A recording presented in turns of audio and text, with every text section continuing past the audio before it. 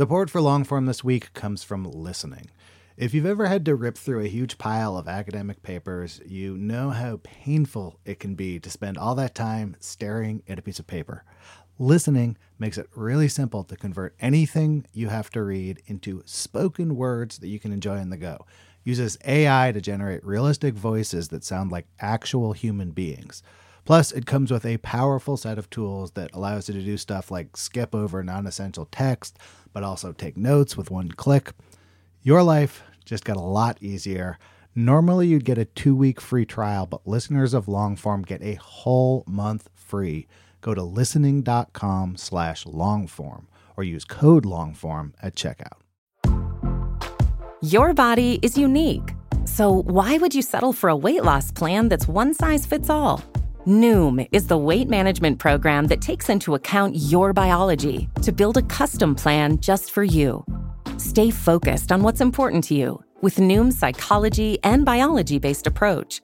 Sign up for your trial today at Noom.com and check out Noom's first ever cookbook, The Noom Kitchen, for 100 healthy and delicious recipes to promote better living.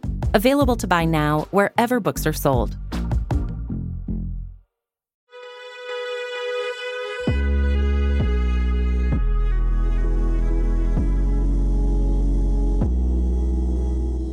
Hello, welcome to the Longform Podcast. I'm Max Linsky. I'm here with my co-hosts, Aaron Lammer, Evan Ratliff. Gentlemen, hello. Hello. Hey, Max. What do you have exciting for us this week? What do I have exciting for you this week? I have this exciting. It's Lulu Garcia-Navarro. She is, as you guys probably know, longtime NPR reporter and host. She was a conflict reporter for many years, reported from Iraq and Kosovo and all kinds of places. And then she came back. She was a host of Weekend Edition at NPR. And now she has a podcast with the New York Times. It just debuted last week. It's called First Person. It's in the opinion section of the New York Times. It's an interview show. She's good at interviewing. And so we talked about that, but we also talked about the switch from being out in the field to being behind a desk. We talked about all kinds of things, and it was enjoyable for me. We are brought to you in partnership with Vox Media. They help us produce this show. Thanks to everyone at Vox. Wait, I have something else I want to say before we end this introduction. Let's hear it. Evan has a new podcast out. It's called Persona. Evan, give the full title. Persona, The French Deception. I want you to go search for that right now, subscribe to it, and help the long-form bump continue. I'm just going to keep this bump going as long as possible. Persona in podcast apps everywhere. Thank you, Aaron. And now here's Max with Lulu Garcia-Navarro.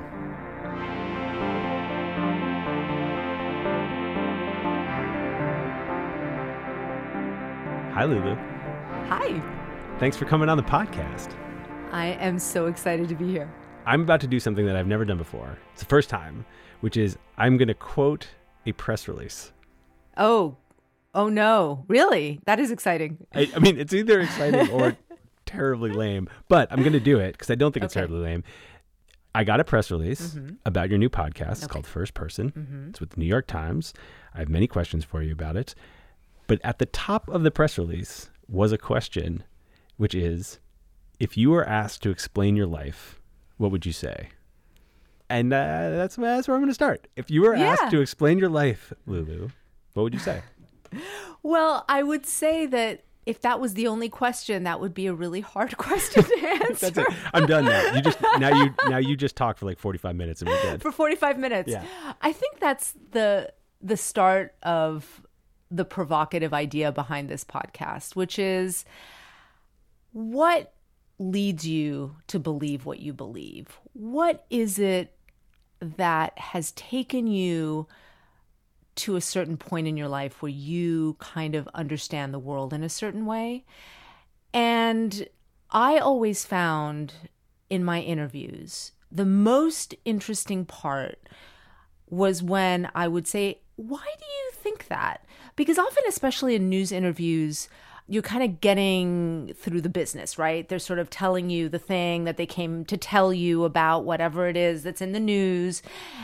And And maybe if you have some time at the end, you'll sort of try and get a bit of backstory.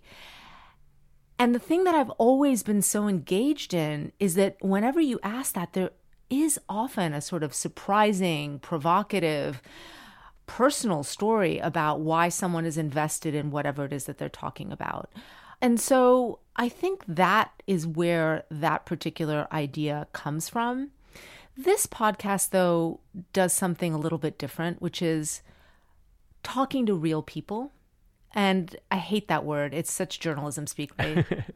Real people, because nobody else is real. Right. No one else counts. Nobody else counts except like whatever the imaginary real person is. But what I mean by that is just people who aren't practiced necessarily in the art of being able to spew out their life in a cohesive, linear, clear manner in the way that we journalists like, you know, where it has a beginning, a middle, and an end, and it perfectly wraps up in a bow, and we're all like, yay, we understand. And so if you ask anybody, what was it that got you to this place? Unless you've written a book about it or an essay, you might really not know the answer to that question. And I've found in doing these interviews that people have kind of gone, I'm not sure. Let me think about that for a moment. Yeah, I mean, my goal in interviews all the time is just to get people thinking out loud. Right. And the more interviews that people do, the harder it is to get them to do that, I think. Totally. That was a good first question. You totally threw me for a loop. I was like, if I had to explain my life, you know, in the service of what? Do you think you're getting off the hook that easy? Because I have follow-ups around that. Good. Hit me. If part of the idea of what you're trying to ask people is like, where does the motivation to do the thing that you do come from? Where does the origin of this belief that you have come from? What is that for you? I mean, you have had this decorated career. You've done reporting all over the world. Why is this what you do? I mean, then we really would have to go back. No. Go on back. No, we do. I'll tell you why. I'm going to answer this, but first I'm going to say this thing, which is one of the things in doing this podcast that we spend a lot of time talking about is where you start the clock. You have to start with a moment. What is the beginning point of your conversation? And for some people, it goes back to their childhood. I could answer that question and say, when I was a kid, I was growing up in Miami and I was a Latina. And I actually didn't realize that not everyone was Cuban around me. I didn't grow up as a minority. I grew up in Miami and everyone spoke Spanish. And it was surprising to me later in life that actually I was a minority in this country. And, you know, I was always a kid who liked to ask questions and talk to people. I could start the clock there. Or I could start the clock and say, you know, when the New York Times called me and said, hey, there's this thing that we're thinking of doing where we're going to delve into why people think the way they do. That to me was so intriguing because I just feel like at this particular moment, no one wants to listen to anybody else. You know, nobody necessarily really wants to know what people's opinions are, where they come from, because at this point we're so polarized and entrenched. And I find that space, what you're talking about, where people are thinking out loud and they're wrestling with something and they're trying to figure it out, it's much more interesting than the space in which we find ourselves now, where everyone's like, oh, I know what I think. And more than that, I know what you think. And so that's what I mean by starting the clock. So like, there's a bunch of reasons why I wanted to do this. But for me, it's sort of the culmination of the stuff that I've done for a long time, which is try and talk to people about how their lives intersect in a bigger story about our world. Do you think at all about not just the people you're talking to, but the audience they are talking to? I wonder if you're thinking about the audience that the Times reaches and how much diversity of thought is in there. So if part of the idea is to have people really listen in a way that they wouldn't have otherwise, are you bringing different viewpoints to the choir? Yeah, I think so. I think that's very intentionally the point. Part of the challenge of having put together this podcast, and it has been challenging, is really trying to find viewpoints that are going to surprise people, that are going to make them think about something slightly differently, that are going to complicate their view of the world. And so, yeah, I think that is very much the intention. I mean, it's hard, right? It's hard because the people who will gravitate towards certain types of podcasts, certain types of, newspapers are going to maybe have a perceived uniformity of thought. But I think the goal is always to complicate that. And I think that's what good opinion does. It really tries to kind of take your view of the world and say, wait, have you thought about this though? Or do you know about this? Or can you put yourself in somebody else's shoes? Do you enjoy it getting more complicated for you? Is that fun or uncomfortable? I think it's uncomfortable. I mean, I think change is hard. I think trying to push yourself beyond your limits is hard. I think it's completely necessary. I spent a lot of my career working in war zones, some of the most extreme places in the world.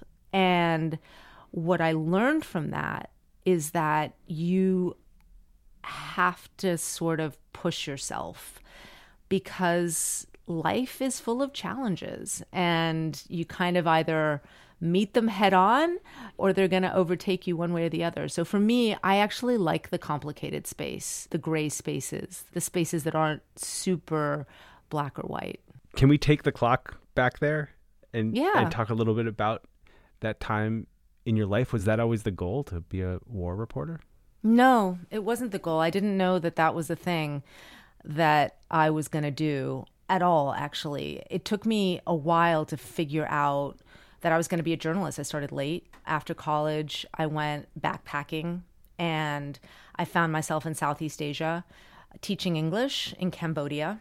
And I tried to get a job at the Phnom Penh Post, which was an English language paper there, and the Cambodia Daily, which was an English language paper there. And they both looked at me like, what are you doing here? You have no experience. And they were right. I had never done my college paper. I had never done my high school paper. I had not had any experience. But what intrigued me about it was as I was sort of traveling in the world, I realized that I actually wanted to understand what I was doing there, that I didn't, after a while, enjoy just the experience of kind of floating through in the way that you do and not really understanding the culture or having a purpose really in being there other than your own sort of journey of self-fulfillment. You wanted to complicate it a little bit.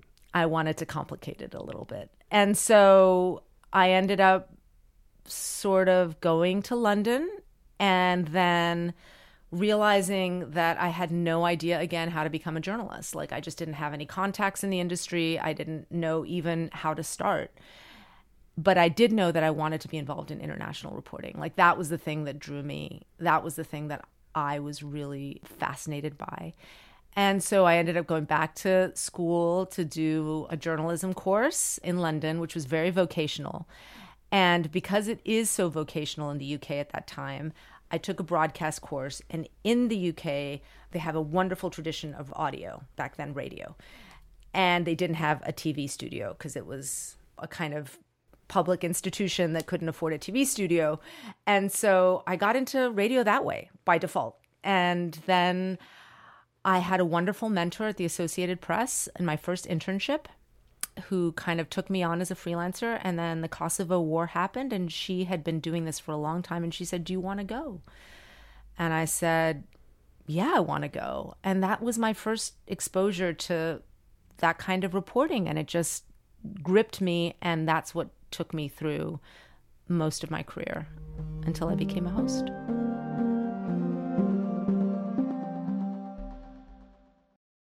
Support for Longform this week comes from listening. If you find yourself behind the eight ball, needing to read a bunch of academic papers or journals or any kind of dense reading material, you might make your life a lot easier by checking out listening. It takes anything, articles, books, PDFs, and turns the text into spoken word that you can absorb no matter what you're doing. The app has lifelike AI voices complete with emotion and intonation that creates a realistic and pleasant listening experience. So I had to go into the city for some meetings. I needed to review some PDFs, threw them in there, listened to them on the way. It was both pleasant and I kind of forgot that I wasn't like listening to a professionally done audiobook or something. Like very quickly, The voices sounded totally natural and human to me. This listening app might just transform how you consume reading material, and you can give it a shot yourself risk-free. Now, normally you'd get a 2-week free trial, but listeners of Longform get a whole month free. Go to listening.com/longform or use the code longform at checkout. Listening. Your life just got a lot easier. Most weight loss programs focus on restriction and inflexible routine, which is why most diets fail. But Noom isn't a diet. It's a weight management program that uses psychology and biology to help you develop healthy, sustainable habits. Noom believes that weight loss starts with the brain, and their daily lessons are tailored to help users understand the science behind food cravings and eating choices. Whether you want to lose weight, increase physical activity, meet a health goal, or simply change the way you think about food, Noom can help you build healthy habits while still enjoying your favorite foods. Stay focused on what's important to you with Noom's psychology and biology-based approach. Sign up for your trial today at Noom.com and check out Noom's first ever cookbook, The Noom Kitchen, for 100 healthy and delicious recipes to promote better living. Available to buy now wherever books are sold.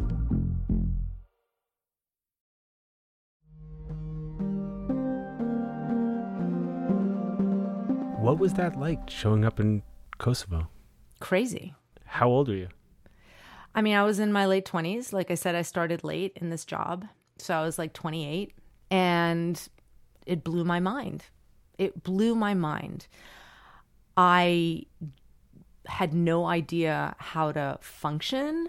I didn't know really what I was supposed to be doing. And then also it was just overwhelming. It was refugees pouring over the border into Albania, which I had never been to.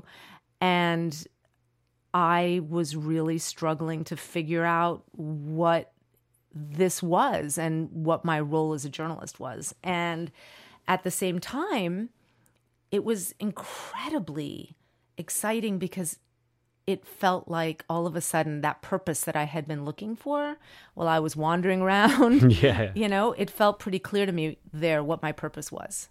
Practically speaking, I wasn't really sure what I was supposed to be doing as a journalist, but like the big idea behind it, I fully understood, which was I was there to tell and report on what was happening and to make sure that people understood what really was happening there on the ground. And while that was scary, it was also like exhilarating. Yeah.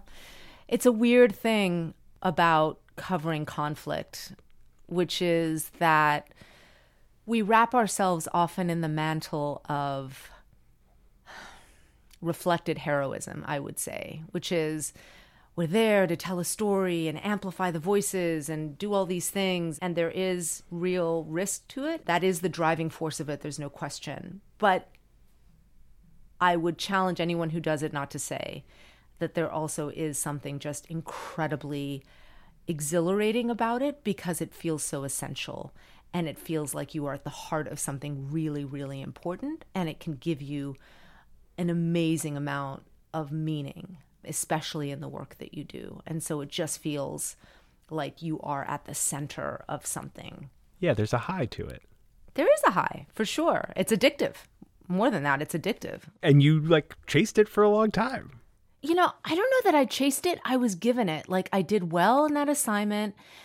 And then I got sent to Colombia in the middle of their civil war. And then Afghanistan happened and I got a call and they said, "Do you want to go to Kabul?" Was there ever one of those things that you said no to? No, never. Never. And when you said you did well, What does doing well mean? yeah, is that like a thing you can get better at? Yeah. I mean, Conflict reporting? any kind of reporting, can't you get better at it? Like, yes, I think, my goodness, the things that I know now and the things that I didn't know then could fill the Grand Canyon. What are those? I mean, what did you learn? How do you get better at that specific type of this work? So I think the way that you get better at that specific work is not about the craft, although that's definitely part of it, and I could talk to you about the craft. But what I would say, it's the sensibility. It's in fact the opposite of what you think, which is you learn over time that good conflict reporting is less about the front lines and more about what's happening away from the battle and how the forces are shifting in a society and how the conflict is breaking down certain groups and reconfiguring places. And you kind of learn to figure that out over time. And you also, I think, really learn a shit ton of empathy. Mm-hmm. I mean, I think at the beginning it's really overwhelming. It's a sensory overload.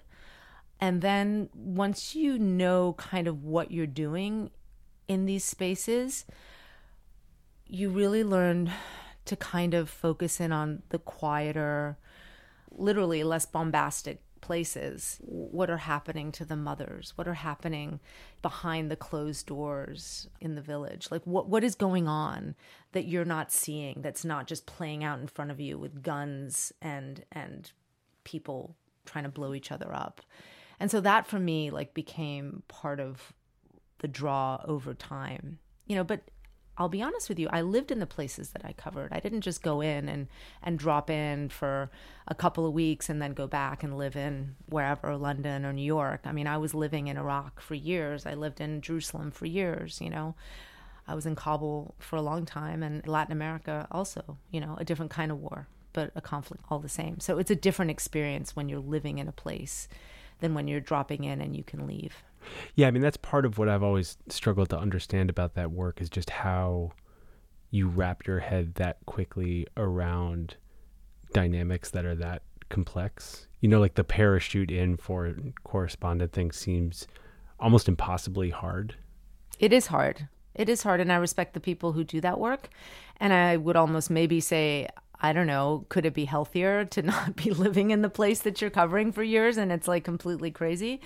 There is a pejorative connotation to the parachute journalist, but a lot of the people who do this work, are repeatedly going into the same places. They just have families or they choose to, live elsewhere for sanity's sake.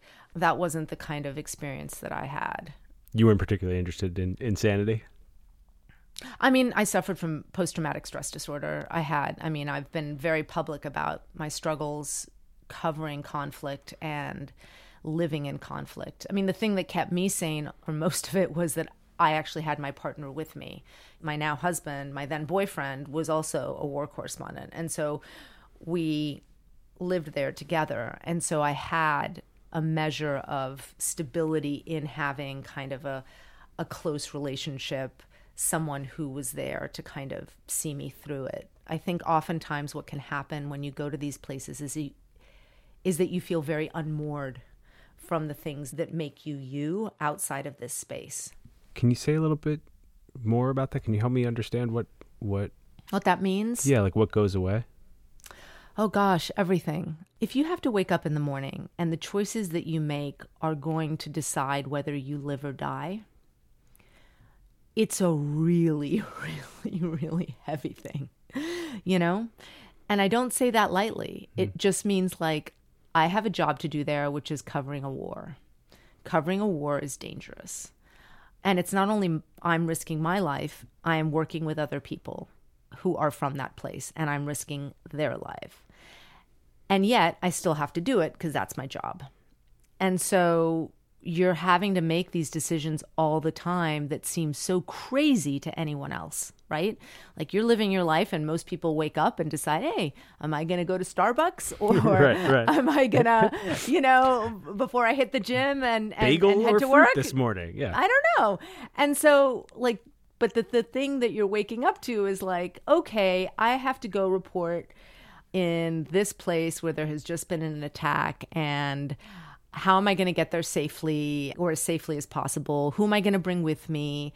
What route am I going to take? I mean, it's just like a whole different series of assessments that you're making.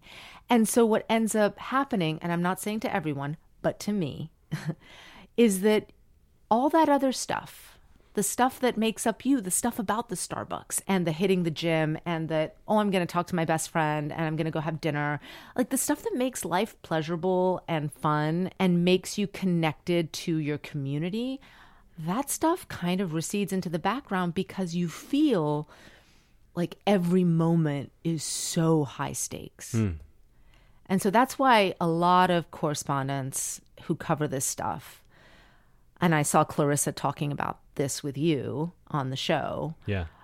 that it's really hard when you come back to kind of reconnect with people's regular stuff. I mean, we used to be bummers at dinner parties. You know, Yeah. we'd come back from Iraq and we'd be like, the war, it's terrible. Do you know how terrible it is? And like, people want that for like 1 minute. Right. And then they're like, dude, yeah, but like, I just want to have a drink and talk about, you know, the latest Marvel movie.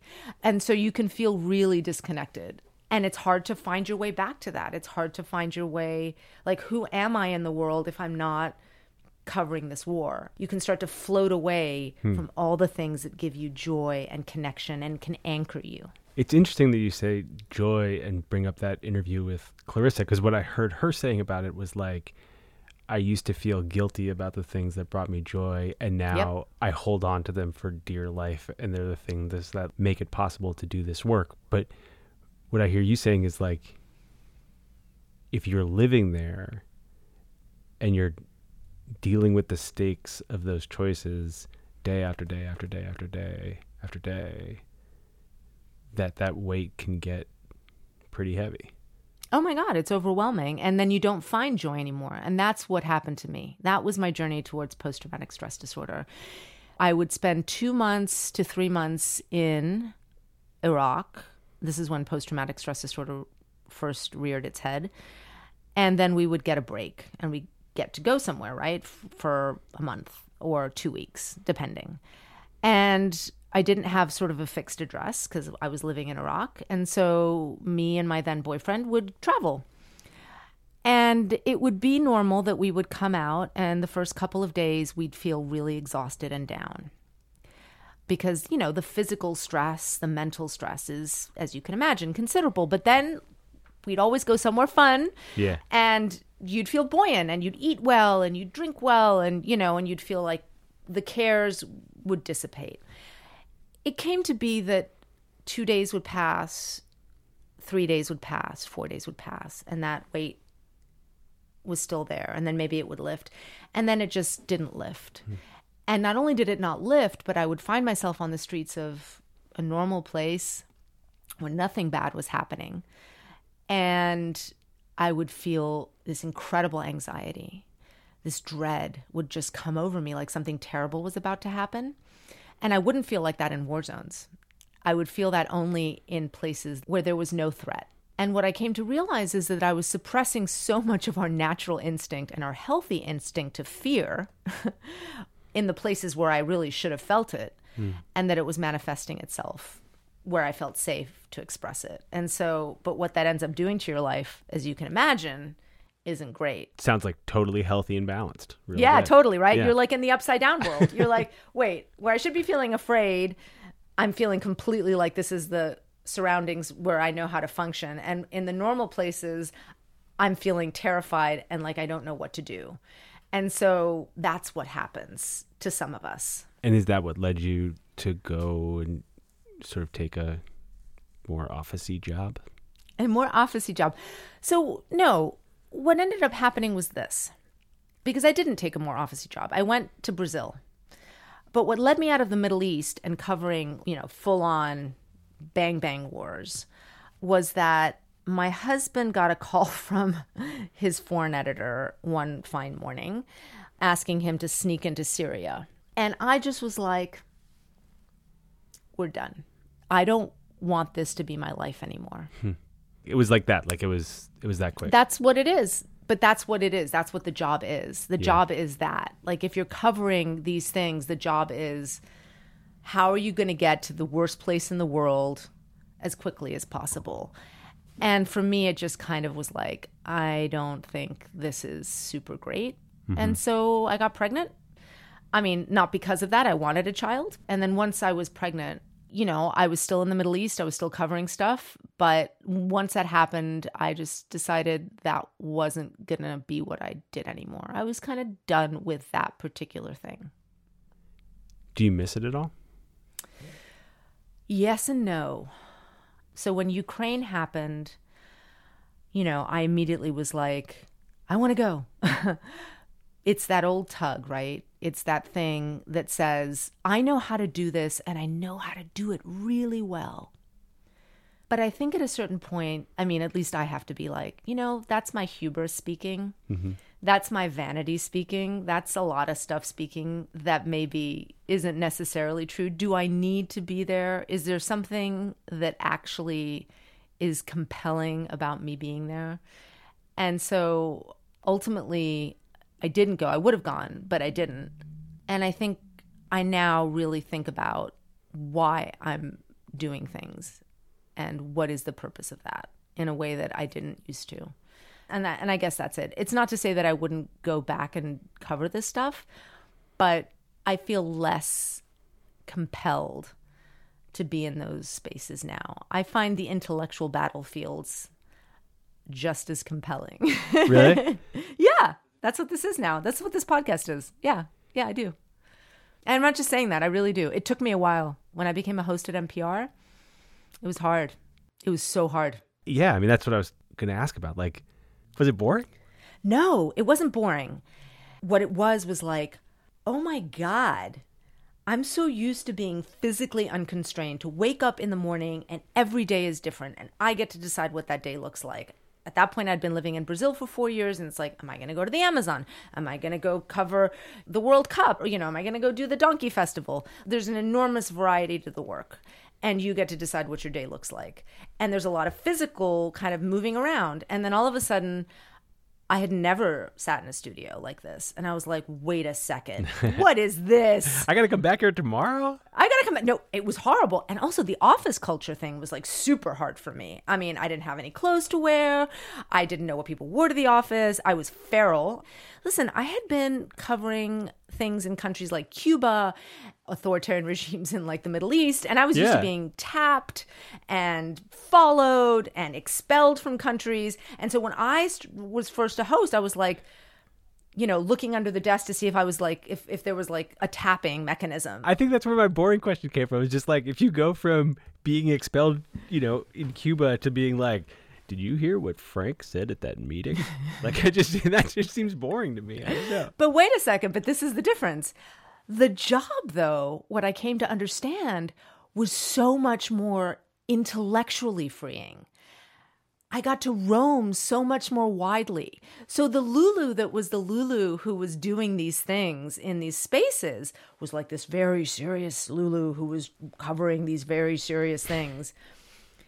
And I wasn't really able to indulge my love of, for example, science fiction and fantasy books, romance novels, celebrity culture. There's a lot of stuff that makes up me. And so when you ask me, like, when we started with this question, like, how would you explain your life? I would say that I'm more than this thing that I did. And actually becoming a host like that allowed me to kind of get back to myself, anchor myself in like the wider facets of who I am. Because as a host, as you know, you kind of had to fill the space. Yeah, that's what I would say about that. It really actually kind of brought me back to myself. It was hard, but I did it.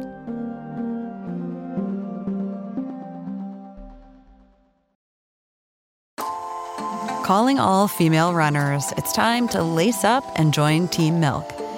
Since the 2022 New York City Marathon, Team Milk has sponsored female marathon runners nationwide, providing support and shining a spotlight on their unique stories, perseverance, and drive to go the distance.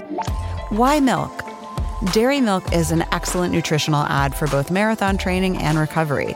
Milk contains 13 essential nutrients, including high-quality protein, making it a crucial component of a training diet.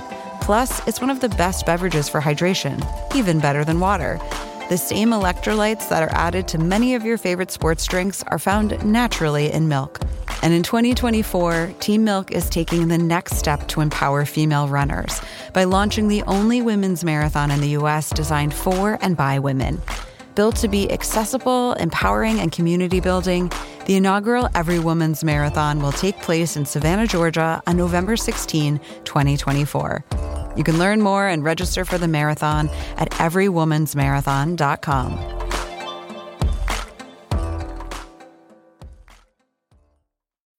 When you need mealtime inspiration, it's worth shopping Kroger, where you'll find over 30,000 mouth-watering choices that excite your inner foodie. And no matter what tasty choice you make, you'll enjoy our everyday low prices, plus extra ways to save, like digital coupons worth over $600 each week. You can also save up to $1 off per gallon at the pump with fuel points. More savings and more inspiring flavors make shopping Kroger worth it every time. Kroger, fresh for everyone. Fuel restrictions apply.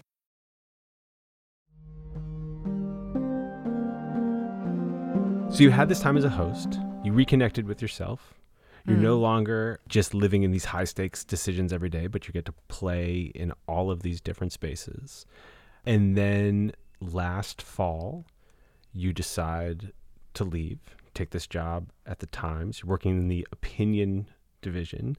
Very shortly on the heels of that announcement, Audie Cornish left, Sam Sanders Noel left. King. All of these hosts, Tanya Mosley, all these hosts, particularly a bunch of people of color who were hosting shows for the NPR, left. Yes. My question is, what the hell is going on at NPR? So I am going to answer very carefully, and I'll tell you why. Because I love NPR. I spent 17 years of my career at NPR. I love all the people who I worked with. And I, have come to see that it does a real disservice to the sort of rank and file when someone who's walked out the door starts to kind of pontificate when they don't have skin in the game. I said everything I had to say while I was there. I was never one of the kind of wilting, wallflowers that only found courage on the way out. And so I don't know that I have a lot more to say about that other than I left for many reasons. There wasn't just one. And some of those reasons had to do with, again, mental health. The pandemic hit me hard. I was incredibly depressed.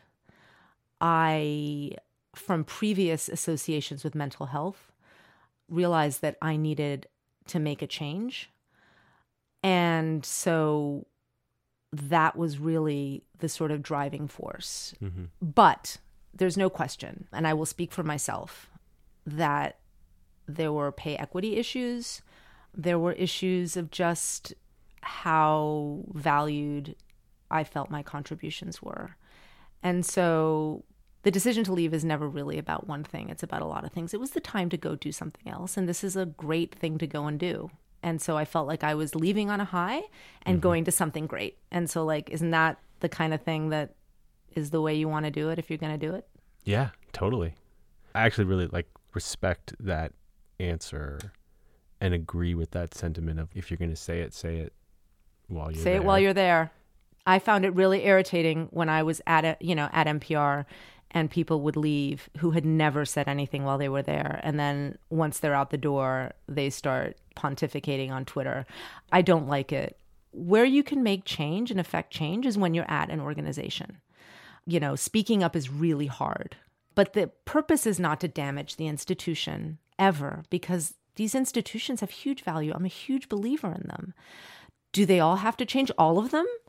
I mean, sure. But are they of value in this world? Do we need them? I'm still a huge believer in that. Someone said to me, if they broke your bones, I'd always thought that they'd find NPR sort of tattooed inside. And I was like, maybe they still will. And the New York Times now. I'm a big believer that we need these things in our society. And so the purpose is never to damage the institution. I'm just one person who left for a whole bunch of reasons. You've been part of a couple of institutions now, AP, NPR, New York Times. As someone who has spoken up when part of those institutions, do you think that they are A, genuinely getting better, and B, genuinely trying? Yes and no. Yes, I think genuinely trying. I think so, because I think a lot of organizations have come to realize that this is sort of existential for them, that they can't keep doubling down on the same shrinking audience, and that they have to find new ways of engaging and bringing in different voices. And then once you bring in these voices, that's going to change the way things are done. But I think we're in the middle of this really big experiment. You're seeing it play out all the time, every day. Just look at any news headlines, what's happening at the Post, what's happening, at any news organization. And you're seeing a lot of these forces kind of at play, because the thing that's so hard is that we report on the news, but we are also of the culture. And so the same things that are affecting the things that we report on are also affecting us inside. And so I don't look at it and say, you're doing a terrible job. Because I remember being at NPR when the Me Too thing happened. And we were reporting on Me Too. We were experiencing it in the newsroom. I was experiencing it in my own personal life with friends and family, suddenly talking about experiences that I didn't even know had happened. And so you were just battered on all sides while still having to kind of cover things. And so I think that we're, as a society, in a huge moment of realignment. That's what you're seeing. Everyone's litigating everything. Do you find that energizing? No, I find it exhausting sometimes. And I find it really hard to navigate because there's no certainty. And I started this by saying I like to live in the gray, but gee, if there's certainty, it's nice, right? And there's no certainty anymore. And I've changed my viewpoint on what I think about so many things. What's an example of that? What are you thinking of when you say that? I'm kind of thinking of like the person who walked in as a kind of slightly feral foreign correspondent through the door of NPR to sit and helm a show of millions of people in America, wondering what the hell I had to say to them. And then coming out the other side now on this other new experiment, trying to figure out how to move people to listen to things that they don't want to listen to, or hear people in different ways. And I think that journey has been really, really hard and fraught and filled with pitfalls, and me kind of doubling back on myself and at certain points being like, man, I don't want to hear anything anymore. I'm tired of all the noise and cacophony, and having real existential doubts about my role as a journalist in the world. Like, what the hell am I doing here?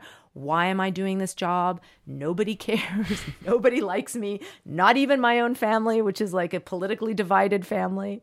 The only thing they can agree on is that they hate journalists. And so you have these terrible moments of just like, this sucks. Who hasn't felt that these past 2 years?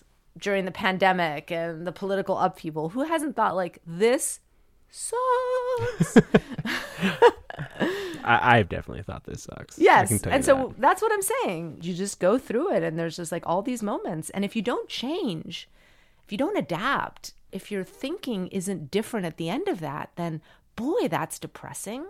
Like, it's not fun to go through it, but I would always say that if you go cover a story and you already know what people are going to say, and you already have it in your head what the outcome is, and there's no surprise there, then that's kind of maybe a story that you shouldn't be working on. You have to allow the opportunity for there to be a journey, and for there to be something at the end of it that is going to be like, wow, I really never thought that. I didn't think that I was coming here to report on that, but I guess that's what I'm here to report on. We're talking on Wednesday, June 8th. Yes. And this show launches tomorrow. It does. Do you have some sense of what this project will change for you? What kind of journey you're about to go on? No. That's the fun, right? That's the fun. That's why you do new things, because you don't know where they're going to end up. That was always the reason why I did everything. Like, I don't know what's going to happen. Yay. That's like an exciting feeling for you? Sure. I mean, I don't know. It could not go well. And that's terrifying. And no, I would be very sad and feel terrible if that were true. But I've already learned so much. Like, I'm already a different person in the past 6 months doing this than I was when I came. And so, like, each time you're kind of building more things. I'm a better storyteller. I'm a better journalist. Coming to Opinion, I've learned to think in a different way. Learning narrative, which I'm learning, frankly, has made me think about the stories that I tell and how I tell them and who are the people that I want to tell them about in different ways. And so, like, already I would say, man, that's the price of admission. Like, already I would say, like, for me personally, the New York Times might not feel so, but I do. I feel like I've already really kind of learned something cool and gotten to do something cool. And hopefully I'll get to build on it and it'll change over time. One of the reasons I really wanted to talk to you was I had heard your voice on the radio for years and years. And I imagined that, you know, there was a challenge in joining a totally like established thing, like a show that had a personality and its own way of operating and its own relationship with an audience, and also this like huge guaranteed audience. And then this thing you're doing now feels like on the opposite end of that spectrum. There's no rules. There's not even rules about like objectivity that you had to play by before. It can be what you want. And also, you know, I know you have this fantastic team working on it, but the experience that people are going to have is that it's you. I don't totally have a question in that, but I guess it was basically like, is it more exposed? Am I more exposed? Well, I mean, no, I think actually the thing that I'm interested in is whether that lack of constraints is exciting or terrifying or both. So the thing that I found interesting at NPR was, I learned how to be a host. I'd never been that. That took, I cried every day for the first year. Literally? Because it was, yeah, literally. I would come home and cry because I was like, this is super hard. This is super hard. Like, respect to the host, man. It's not easy. Can you articulate why? Because my guess is that surprised some people who are listening. Oh, because you're exposed in a really different way. People want to know you in a really different way. Like, people knew me as like a voice telling them terrible things from faraway countries. And then, you know, hopefully beautiful and fun things as well from Latin America and other things. But I was known in a particular space. And then when you become a host, they want to know about your dog and they want to know all sorts of things about who you are in a way that feels authentic. And at the same time, I really wanted to change the sound of NPR writ large, the kinds of voices that we were centering, the stories that we were telling, and the way we were telling those stories. And this was all happening during the Trump administration. So, you know, that was a tall order. And so, you know, when I say I like to sort of have mountains to climb, I was setting myself up there for like not one mountain, but tons of them. And it was really, really hard. And also there's like a craft that you have to learn. Yeah. The same for this. Like, I am learning a craft right now. I'm building on the stuff that I already knew, but I'm learning a craft. And so that's hard. Is it a different kind of interviewing? Yeah, it's a totally different kind of interviewing. It's a completely different kind of interviewing because the way that we do it, and that I had to learn how to do it, is that we are not only starting the clock in a particular place, but really trying to figure out where we're going. At NPR, the interviews, first of all, are a lot shorter. But secondly, what they're doing there, and I learned how to do, you try to find these moments. I can feel us doing it here, right? Like these cadence moments where you're speaking about something and then you want to excite the listener, give them a burst of something to kind of get their ear back in case their attention's wandered. And I'm not saying I'm not doing this now, but what this is more is like one person and their journey, and it's very intentionally about one thing, right? It's about one particular thing. And so the first one, which you've heard, is about one woman's not abortion story.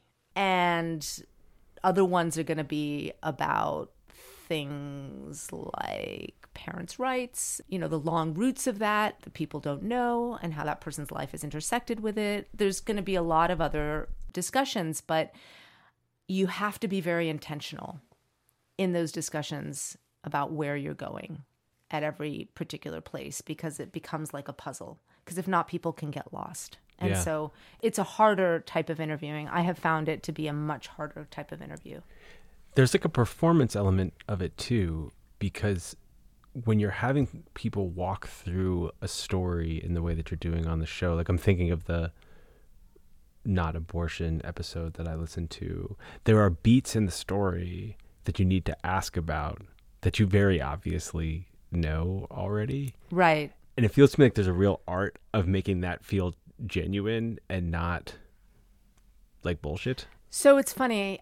Often what we're doing is a little bit of performance in every bit of broadcasting, you know. Unlike this, where there's no performance whatsoever. No performance whatsoever. Yeah. We are totally like no performance at all. Zero. Nothing. No. But so I've been working with Lisa Tobin, who is formerly of The Daily, and she's been helping us launch this podcast. One of the all-time greats. One of the all-time greats, yes, indeed. And so that it has been an absolute privilege and honor to work with her. I can't even stress that enough.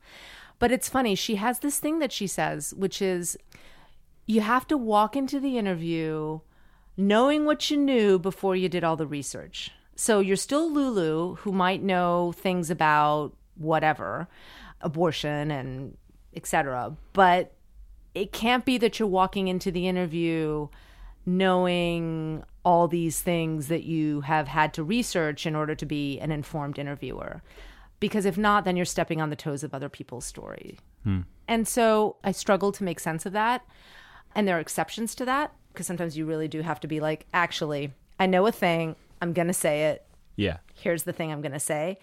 But I do think it helps to kind of take a step back and just let the story unfold with the person telling it. Because if not, then, you know, you're doing a thing which we do in news a lot, which is say, okay, I'm going to give you all this information right now. And then let the other person say the thing. There are times when you got to do it because that's what's going to be best for the story. And there's other times where you can't fake it. Yeah. And so that's it. It sounds like a simple concept, this idea of where do people's ideas come from. This wasn't my idea for the show, by the way. This idea existed and they wanted me to do it. But it's been really hard. It's been tricky. Are you excited for tomorrow? Yeah. It goes out into the world. But something else someone told me, which I think is true, which is like nobody ever remembers the first episode of anything. Thank God that is true of That's what I mean. The long form podcast. The first episode's a long form podcast. Deeply now bad. I'm going to go back and listen to it. But this is what I mean. Like, I'm excited because it goes out and lives in the world. And I've been waiting to go out and do my next thing because a lot of people have been like, hey, Lulu, when's your podcast coming out? But I am also cognizant that I want it to expand and grow and change and, you know, be more fully itself.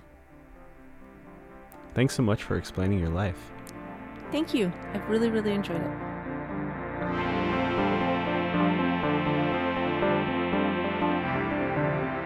Thanks for listening to Longform. I'm Max Linsky. My co-hosts are Aaron Lammer and Evan Ratliff. This episode was edited by Gabriella Saldivia. Thanks to her. Thanks to Susan Peterson, who handled the show notes.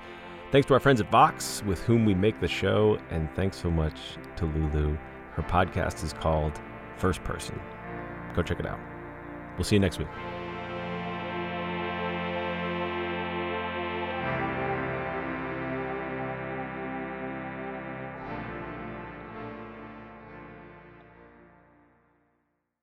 Support for Longform this week came from Listening. Listening makes it easy to convert written text to pleasant audio tracks that you can take in no matter what you're doing.